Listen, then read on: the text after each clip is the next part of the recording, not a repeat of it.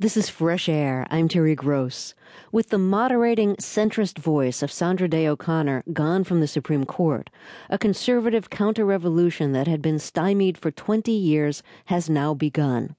So says Jeffrey Toobin in his new book, The Nine, Inside the Secret World of the Supreme Court.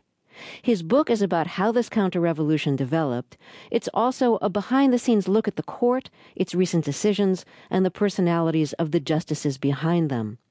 The Nine is based on interviews with justices and their law clerks that were given on a not-for-attribution basis. Toobin is senior legal analyst for CNN and a staff writer for The New Yorker.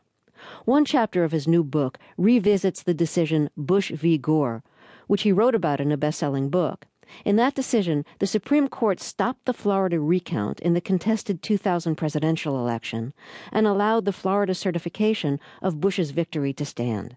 This put Bush over the top in electoral votes, making him president. In Toobin's new book, he comes up with some new, revealing stories about that decision. Isn't this the decision that Supreme Court justices are most uncomfortable talking about? I think they all know that in the second paragraph of their obituaries will be how they voted in Bush v. Gore. That defined them.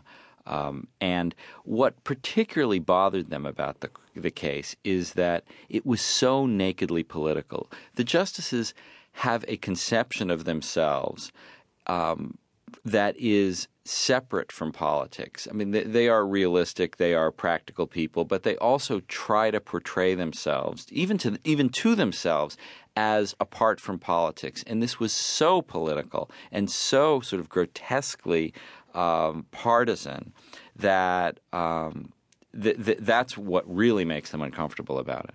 Now, you write a lot about Sandra Day O'Connor throughout your book. She figures, of course, prominently in the Bush v. Gore chapter. You say that she had her mind made up about Bush v. Gore. She thought George W. Bush should win the case as well as the election. Why? Well, Sandra O'Connor is a Republican, and proudly so. She was the majority leader of the Arizona Senate. She identifies with Republicans. She particularly liked the elder President Bush and his wife Barbara. Those were her kind of Republicans. And on election night, she and her husband were unusually open about their hope for President Bush to win the election. Once the case got into the Supreme Court, the complaints of the Democrats were exactly the kind of thing that O'Connor hated.